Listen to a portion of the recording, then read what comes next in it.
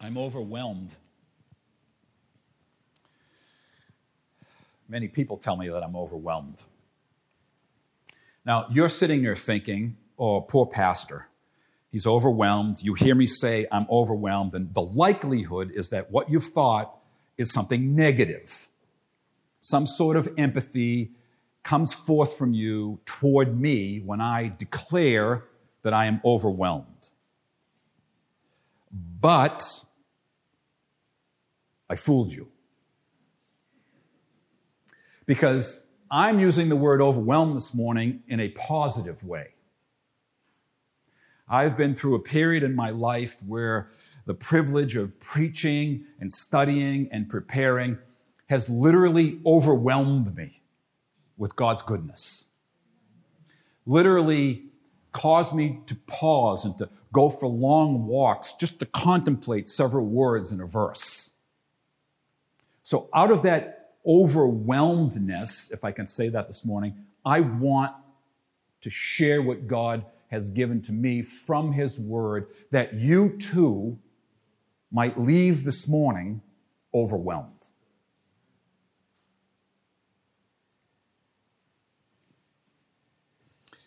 Have the Jewish people been rejected by God? Doesn't sound like a question that has much relevance to you, to the Gentile world. I listened very carefully to Brother Anthony reading. About the 9,000th time I've read that passage in the last couple of months or so. And every time I read it, I hear its heaviness. Every time I read it, I think of you, literally. I think of you, sitting here on Sunday, looking at me, eager for a word from God. And I read those verses and I think, that's a passage that many people, if they've read it all, zip right past because it doesn't say anything to me. It's a Jewish question. I'm not Jewish. Doesn't really have a lot to do with my life day to day and so forth. And I've tried desperately to avoid you developing that mindset. I haven't hedged on what it says, but I have broadened the context so that we all understand that the Jewish question is a radically important question for we Gentiles. Because, as you heard read, if the Jews have not been hardened by God, you and I are nowhere. That part of the mystery of what God is doing in the world by hardening the Jews in part is preparing a way for you and me to be grafted in. So though it may not immediately meet you as you think about having to replace the plumbing in your home or how you're going to handle that troublesome spouse or where is my kid going to go to school, you probably didn't wake up and think, ooh, the Jewish question will help me rectify those problems. And yet, if you take a step back and then another step back and you widen that angle even more, lo and behold, that question does help you answer those questions. Because at the end of the day, if we don't know where our roots have come from, where our roots are, then let the leaves blow. Let the branches break. Let the tree fall down. If we don't know anything about our roots, then those storms, those winds of which we just spoke, will really own us. They'll captivate us. And now we will be able to look at nothing but our circumstances rather than the God who has ordained those circumstances to draw us away from ourselves and back to Him. This question is irrelevant. That is, of course, we allow it to shape our worldview. God indeed has a plan to preserve a Jewish remnant. We've been looking at that for several weeks as part of His plan, which He is presently doing. Today, Jewish people will come to a saving knowledge of their Messiah. The veil will be lifted and they'll come in. They'll be regrafted into the natural roots, of which we'll speak in just a moment. But at the same time, this partial hardening is taking place. Gentiles around the world will also be coming in. It won't be two separate lines. It won't be a door that says Jews only, and this door, Gentiles only. It'll be one line. And over that line will say, the people of God. So not only are the Jews coming in and the remnant being built up, not only are the Gentiles coming in as well, this is all part of what God's plan is for you and for me. Last week we learned that there's no place for pride, period.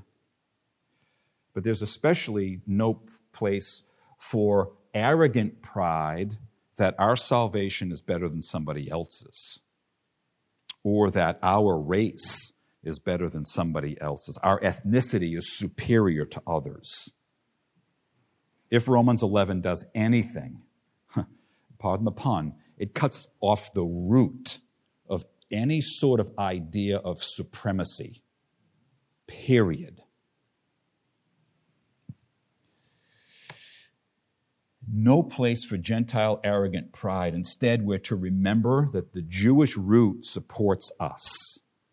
And so, as we saw as taking communion, it leads to our dependence and our remembrance. And that's how we set up communion last week.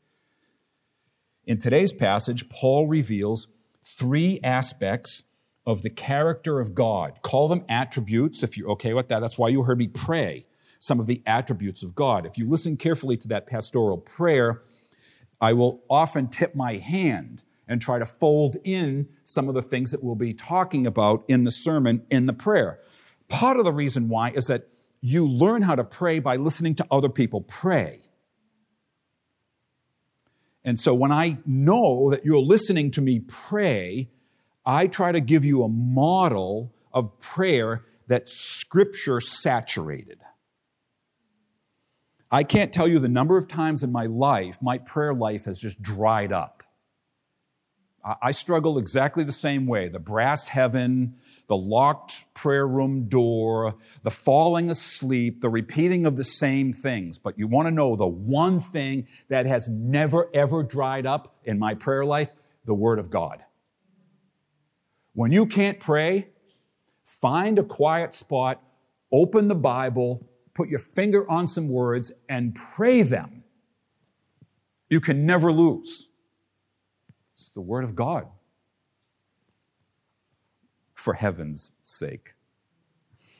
Paul reveals three aspects of the character of God and how they pertain to our being preserved to the end of days. Some of you are in this room right now wondering whether or not you've committed the unpardonable sin. Some of you in this room right now wondering whether or not you're going to shipwreck the faith. Some of you are wondering whether or not is once saved, always saved really true. Some of you are wondering whether or not you've finally blown it. Some of you might be sitting here saying, no, once saved, always saved, and you might be too smug and think that regardless of what you do, you're in. I've got a word for both of you. Or better yet, your Lord has a word for both of you. So here are the three aspects. Two of them go together, and then there's a third.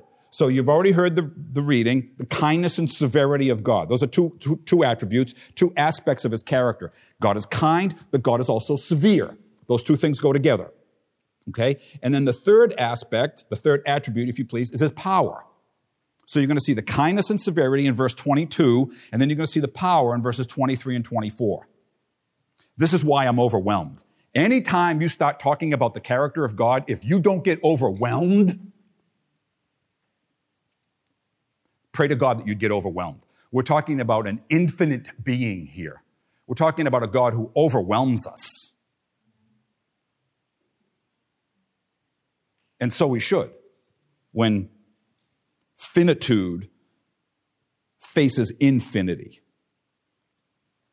Kindness and severity, verse 22, power, verses 23 and 24. Okay, so let's look at verse 22. Let's start there and look at how this kindness and severity work together. We talk a lot about context in this pulpit. I tell you all the time, the three most important things about understanding the Scriptures: context, context, context. Just like the real estate broker tells you the three most important things in selling a home: location, location, location. Context, context, context. We do this because the biblical writers talk about context. Look at verse 22 with me of Romans chapter 11, 22. Note then, just those first two words, note then. The then is going to tip us back. The then is essentially a therefore. And you know how much I love therefores. Therefores tie together the previous passage. Well, the word then is in the original language is literally the same for therefore. The translation team put then there. They could have very easily put therefore. It would have been the exact same thing. So Paul opens this little transition piece here by saying, note then the kindness and the severity of God. Okay, what is the then? What is it that he's referring to? Well, if you just read back, sometimes you only need to read the prior verse. It's better if you read the prior paragraph or maybe even the earlier part of the chapter. But if you read 11:21, for if God did not spare the natural branches, neither will he spare you. Note then the kindness and severity of God. So what Paul has done, and what I've tried to explain to you over the last couple of weeks, is that he's explaining his kindness in allowing and drawing in the Gentiles into the people of God. The severity is what comes when God hardens the people. So you got this dynamic that's going on, that the severity of God is actually a grace that reveals his kindness. That's why you heard me pray over some of the attributes of God. All of God's attributes are shrouded, are wrapped in grace. Don't let that throw you. Don't let the idea that God is wrathful strike you as anything other than filled with grace. I'm going to explain that to you in just a second. Notice how Paul now transitions in our text. Note then. Note. It's not, yeah, I noted that and you move on. No. It's an arresting word. It's a small word, but it's an arresting word. It's funny to watch the translations. They try to consider. Consider is another word that's used.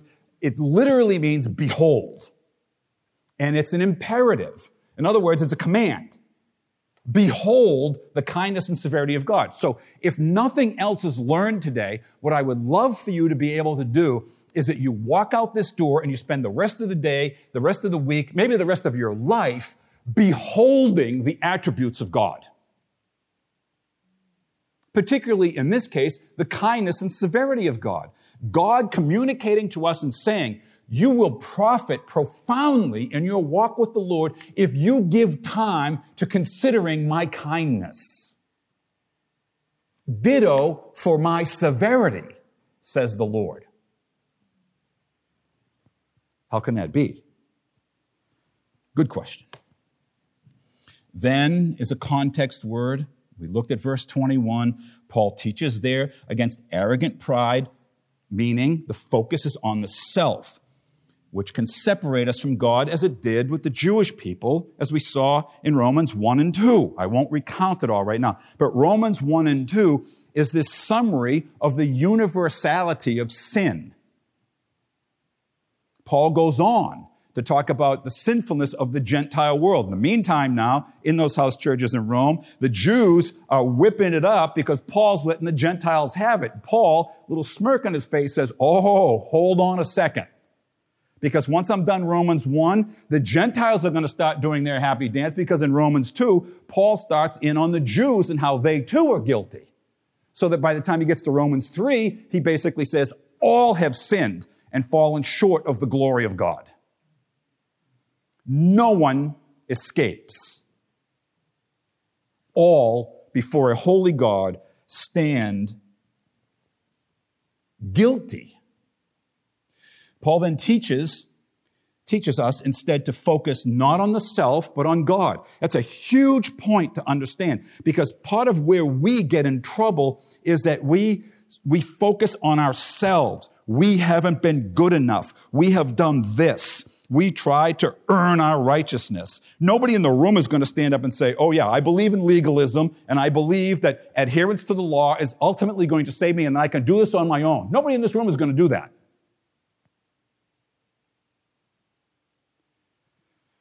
But not everybody in the room will stand up and say, I fully trust in what Christ has done for me.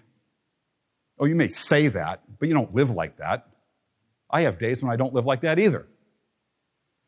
I feel much better about myself when I put my head on my pillow at night when I've had a pretty clean day. As though that gave me one up on the Lord. That's exactly part of what we're getting after right here this morning. Note then the kindness and severity of God. The NIV says the sternness of God. Gulp. Not a popular subject today. Not many people come to a church where they hear sermons on the sternness of God. No. My God is a God of love. My God is not judgmental.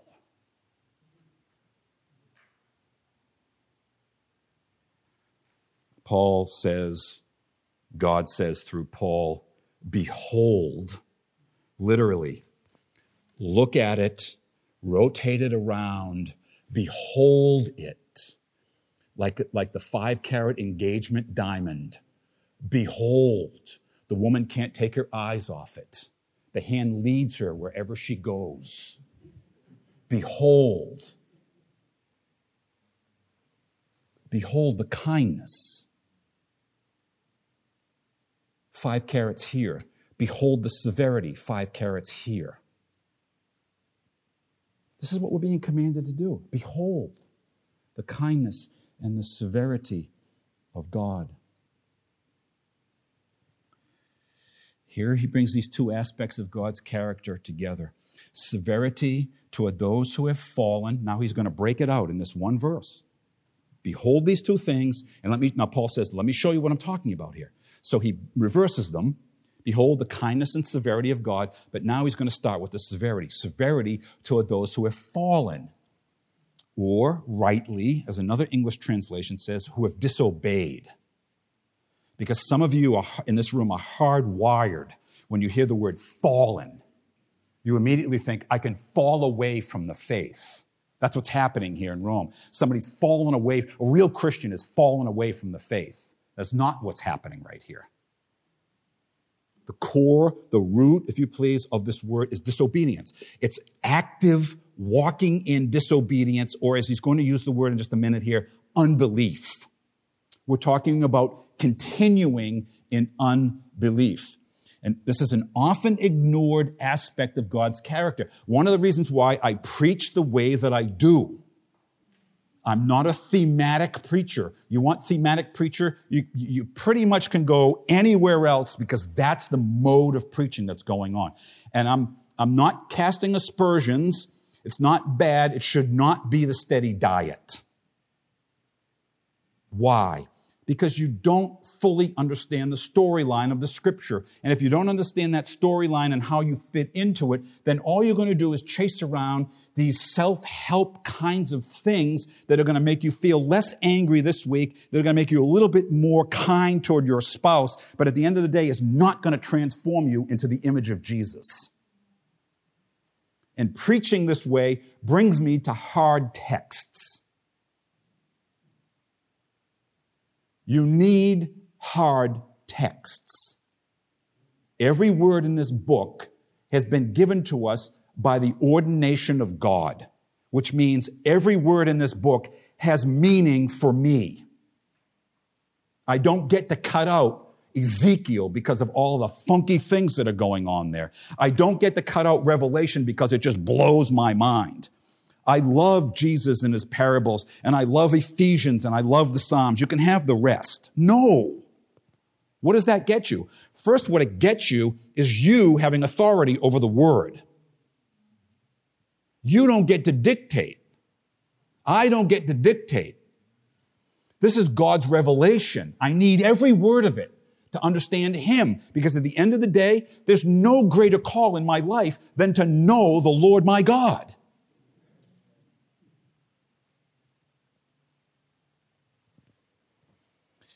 So to talk about the severity of God is something that's often ignored. Pastor, I get beat up all week. The last thing I need is to hear you talk about the wrath of God. Live with my husband, and I'll tell you about the wrath of God. Go to my boss, and I'll talk to you about the severity of God. God wants us to take him seriously. God wants us to fear him. That's biblical language. I'm going to come hard right behind this because for some of you who were raised under a parent who did nothing but create fear in your soul, this doesn't translate well. I get it. But we're talking a loving, perfectly holy, heavenly Father here, not an earthly father who may or may not have tried to do his best. Christians are commanded to continue in God's kindness, not in unbelief. This is one of the points that we're going to get here. Where are we continuing? To continue in unbelief, now watch me now, to continue in unbelief is to invite God's severity. That's the clear logic that Paul's making here. If you continue in unbelief, then you should expect the severity of God. If you continue in God's kindness, his severity is no longer in play in the sense that it is if you're walking in disobedience. Stay with me, please. To continue in unbelief is to invite God's severity, his judgment, his wrath. Did not Paul say this in Romans 1:18? He said, "For the wrath of God is revealed from heaven against all ungodliness and unrighteousness of men who by their unrighteousness suppress the truth." If you are apart from Christ, and Paul's going to say this also in the book of Ephesians, if you are apart from Christ, God's wrath rests on you now. And the fact that it doesn't disintegrate you is grace. So his severity is marked by grace. Why?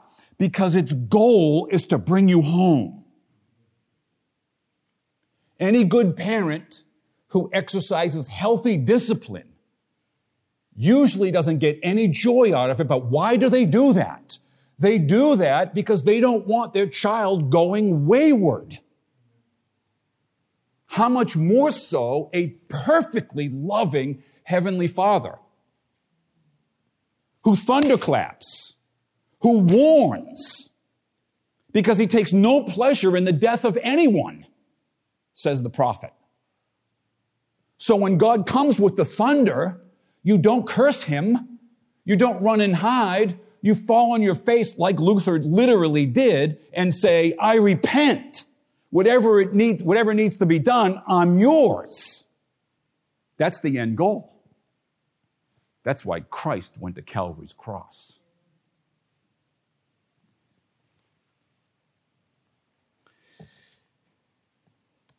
To be warned is a grace of God. You've heard the illustration 1,001 times. You're in the front room of your home and the back end of your home is blazing with fire. A neighbor walks by, sees the fire. That neighbor is unloving if that neighbor keeps walking. The neighbor is loving even if she has to go and knock down your front door to get your attention. You might get initially upset thinking, "What did you just do to my house?" And then you smell smoke. And now all of a sudden that door that's been knocked off its hinges doesn't seem to matter much anymore.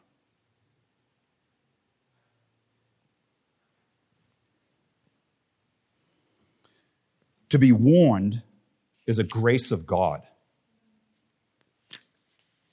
That's why Paul says, "Behold the severity of God." So for those of you who are in Christ and assured that you're walking in the obedience of faith, you can still behold the severity of God and give God thanks that he has rescued you from that. Because one day his son's going to return to bring salvation, not wrath, to those who are in Christ. I asked the Wednesday night Bible study, as we closed our time together, can you tell me one thing that you're thankful for? And one attendee without hesitation, I thank God every single day for my salvation. And I thought, there's a person who gets it. Thank God today. Thank God tonight before you go to bed that you have been rescued, not just from sin and death, but from his wrath as well. But God's kindness to you, the Gentiles, provided you continue in his kindness, otherwise you too will be cut off. You see, you and I must continue. That's the simple point. Every single one of us in this room right now is continuing. The question is, continuing in what? Are you continuing in unbelief, or are you continuing in the kindness of God? Romans 2:4, one of my favorite verses in the Bible. I went on and on when we were back in Romans 2. It is the kindness of God that leads to repentance. I can preach hellfire and brimstone all day long, and some people might repent under the thoughts of having to face that. That's not an altogether bad thing, and there are examples of that in the scriptures. But over and over and over again, people come because they see the kindness of the Savior. That's what Romans 2:4 says. It's the kindness of God that leads to repentance. When you see the kindness that he expresses and the price that he's paid, you can't do anything except celebrate and give your life to him. That's what Paul is saying. If you continue in unbelief, expect the consequences. However, if you're continuing in his kindness, all of the ground is sinking sand. So the question is, does Paul in fact teach that you can lose your salvation? Otherwise, he says, you'll be cut off. Let me give you the answer to that question. No. Paul is not teaching that. I don't have time to do the whole sermon series here right now, but let me refer you, because I want to stay in context, I want to stay in the book of Romans. Let me refer you to what Paul has already said in Romans chapter 8. He has said these words, for those, 8:29, for those whom he foreknew, he also predestined to be conformed to the image of God in order that he might be the firstborn among many brothers. Now, verse 30, 8:30. Those whom he predestined, he called. Those whom he called, he justified. Those whom he justified, he also glorified. Glorification is not final until glory. Paul's speaking of it as a present reality for those whose lives are hidden with God in Christ Jesus. Oh, but he's not done. Verses that we all love, 8:35 and following. What shall separate us from the love of Christ? Tribulation, distress, persecution, famine, nakedness, danger, sword. 37, no, all these things more than conquerors through him who loved us. For I am sure death nor life, angels, rulers, present, things to come, powers, height, depth. He's running out of things. Nor anything else in all creation. Now watch this, including you. That's a significant point, because I have books in my shelves that read this and say, notice the one thing that Paul didn't say is that I can walk away. Good heavens. If you want to hold on to that bare thread, more power to you.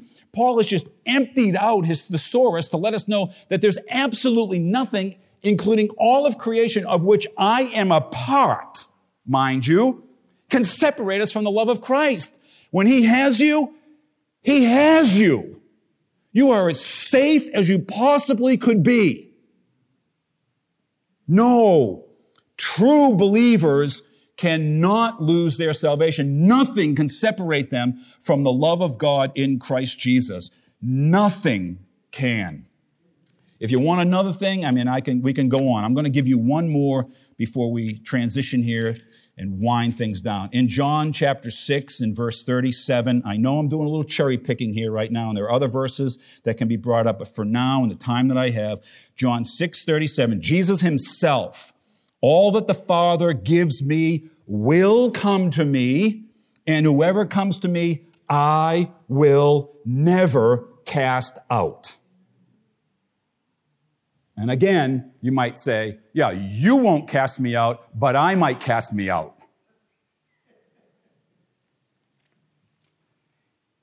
That warrants further conversation. I don't have the time to do that right now. The Word of God is clear that true Christians, hear this, church, true Christians are preserved by God and therefore will persevere. It doesn't mean you won't fall away. It doesn't mean you won't have seasons of backsliding. It doesn't mean that you're perfect and that you won't have sin. That's not what these verses are teaching. What it does mean is that if you are genuinely regenerated, converted, born again, you are eternally secure. If you fall away, it simply shows that you were never in. You say, Pastor, that sounds a little bit like works righteousness to me. Well, I'm going to give you some words and you tell me. Saving faith is persevering faith. If you sit here today having made a confession of sin to the Lord and you desire to this day to continue to please Him, be assured that you're going in the right direction. I love what one writer has said. If you could fall away, you would have. It's a very simple but hugely pregnant statement. If you could fall away, you would have. Why would you have not? Matthew 10:22, Jesus' words. Jesus, the one who endures to the end will be saved. Jesus said that. Hebrews 3:6 and 14. We are His house if indeed we hold fast our confidence. Hebrews 3:14. We share in Christ if indeed we hold our original confidence firm to the end. Is there a work for me to do? Oh yeah, there's work for you to do. Is it a salvific, justifying work? Absolutely not. You hear me say horse and cart all the time. The horse, don't mean any disrespect, is what Jesus has done on our behalf. It's entirely His work. We add nothing to our justification. It's all of God. The cart, however, involves us and our work. So yes, one of the works that a truly regenerate Christian has is to persevere. So those of you who are my age and older, there's no such thing as biblical retirement. You can't retire from the Christian faith. To cruise is to be in trouble. Let me say it carefully. To cruise, to not have to read your Bible anymore because you've read it 3 or 4 times over the course of your life, to not be involved in the life of the body anymore, to not be exercising the gifts that God has given to you with the community is dangerous ground. The truly regenerate believer will persevere, will bear fruit in keeping with repentance. You and I can have great assurance, faith-strengthening assurance, as we continue in God's kindness. But, here's the other fork in the road, but if we continue in unbelief, then be fearful, be afraid, for we too will be cut off, showing ourselves never to have been in the true faith.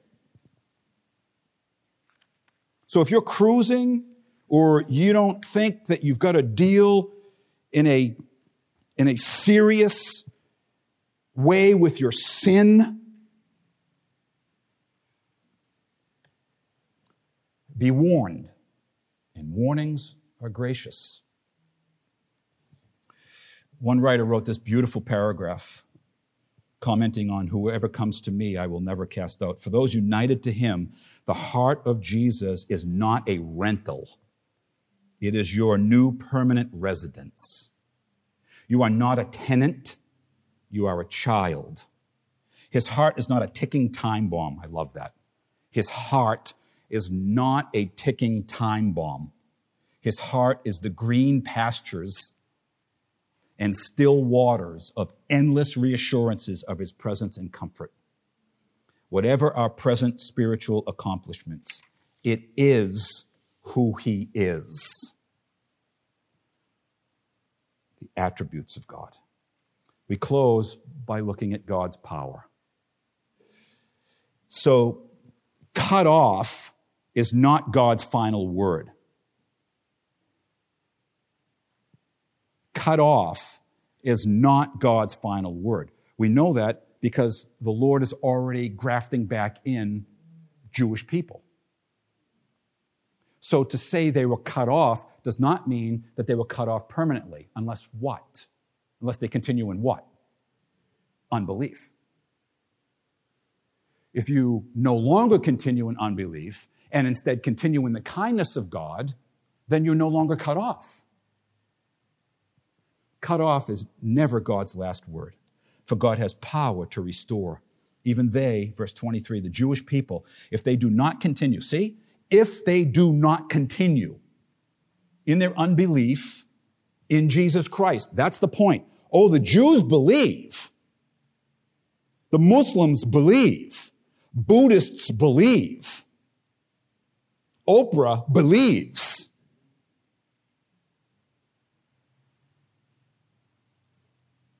But do they believe savingly in Jesus Christ, God's only Son? If they do not continue in their unbelief of their Messiah, they will be grafted in, for God has the power to graft them in again. God alone has the power to take those who have been in rebellion against him and to bring them back home.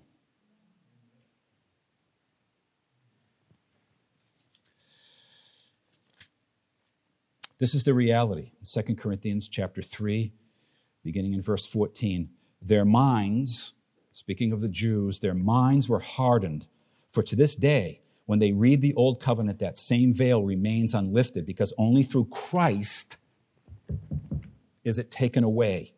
2 Corinthians 3:15. Yes, to this day, whenever Moses is read, a veil lies over their hearts. But, oh, I love the buts. 2 Corinthians 3:16. But when one turns to the Lord, the veil is removed.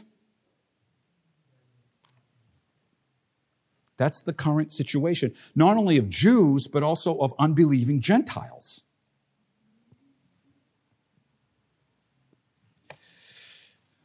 Our dear sister Wendy, you all know Wendy. A couple of weeks ago, she gave me a great big shout out. And she said, Romans 11:23, Romans 11:23. She says, that's me. I'm a Jew, grafted back in. And I promised her that when I got to this passage, I would use her as an illustration. But I know Norman Axelrod is also sitting at home right now, and he's going, me too, me too, me too. In our own midst, we have two remnant members who were of the Jewish religion, if you please, but have now been grafted back in. Why? Because they stopped unbelief and trusted in the kindness of God. This is God's restorative power on display. The Jewish people being grafted back in by the power of the gospel. Christ Jesus, Calvary's cross, the empty tomb. This is exactly what Paul says in Romans 1:16. I'm not ashamed of the gospel. Why? Because the gospel is power to do this. He continues to humble the Gentiles. He'll have none of it. If God has the power to graft you and me, who are contrary to nature, how much more will these, the natural branches, the Jewish people, be grafted back into their own olive tree? Paul makes an argument from the lesser to the greater. He said, if I can bring you in, how much more readily will the natural branches come back in when they no longer continue in unbelief? I'm overwhelmed. And so should we all be, in a good way. We've beheld three of God's attributes that are at work in the world, in our lives, for his glory and for our salvation. I told you these difficult passages have something to say to you today. Let us then go on to notice, to consider, to behold. Let this lead to thanksgiving. Let this lead to worship. Let us behold his kindness that leads to repentance. Let us behold his severity that graciously encourages us to continue in his kindness. Let us behold his power that keeps us in his Son until he returns. I leave you with these words. This is from another writer speaking about our eternal assurance. True believers cling to Christ and his righteousness until the day of redemption. They look away from themselves and what they have accomplished, and they put their hope in Christ, crucified and risen. Those who persevere are not perfect, but they never turn away from Jesus Christ. They never forsake him as the fountain of living waters. They do not put their trust in their own works, but in the atonement secured by Jesus Christ alone. Perseverance, then, does not lead to pride. Does not lead to pride, but to humility. For it is nothing other than clinging to Christ and his righteousness. We show our trust by obeying, for there's no other way to receive the prize on that last day. This is the word of the Lord. Our Father God, we thank you for your attributes. We thank you that you inspired the great apostle for these few verses to make sure we understood salvation and its long-rooted plan in your character. It is of you, Father, and we want to give you thanks in this moment. We want to praise your glorious name. We want to thank you for your kindness. Oh, your kindness. We want to thank you for your severity, God. And we want to thank you for your power that has lifted us out of darkness and brought us into the kingdom of light. Oh, Father, would you encourage each and every one of us in this room as we go forth from this place today to do exactly what we're commanded to do in this verse, to note, to consider, to behold the kindness, severity, and power of our great God. Praying these things in the name of his Son. Amen. Amen.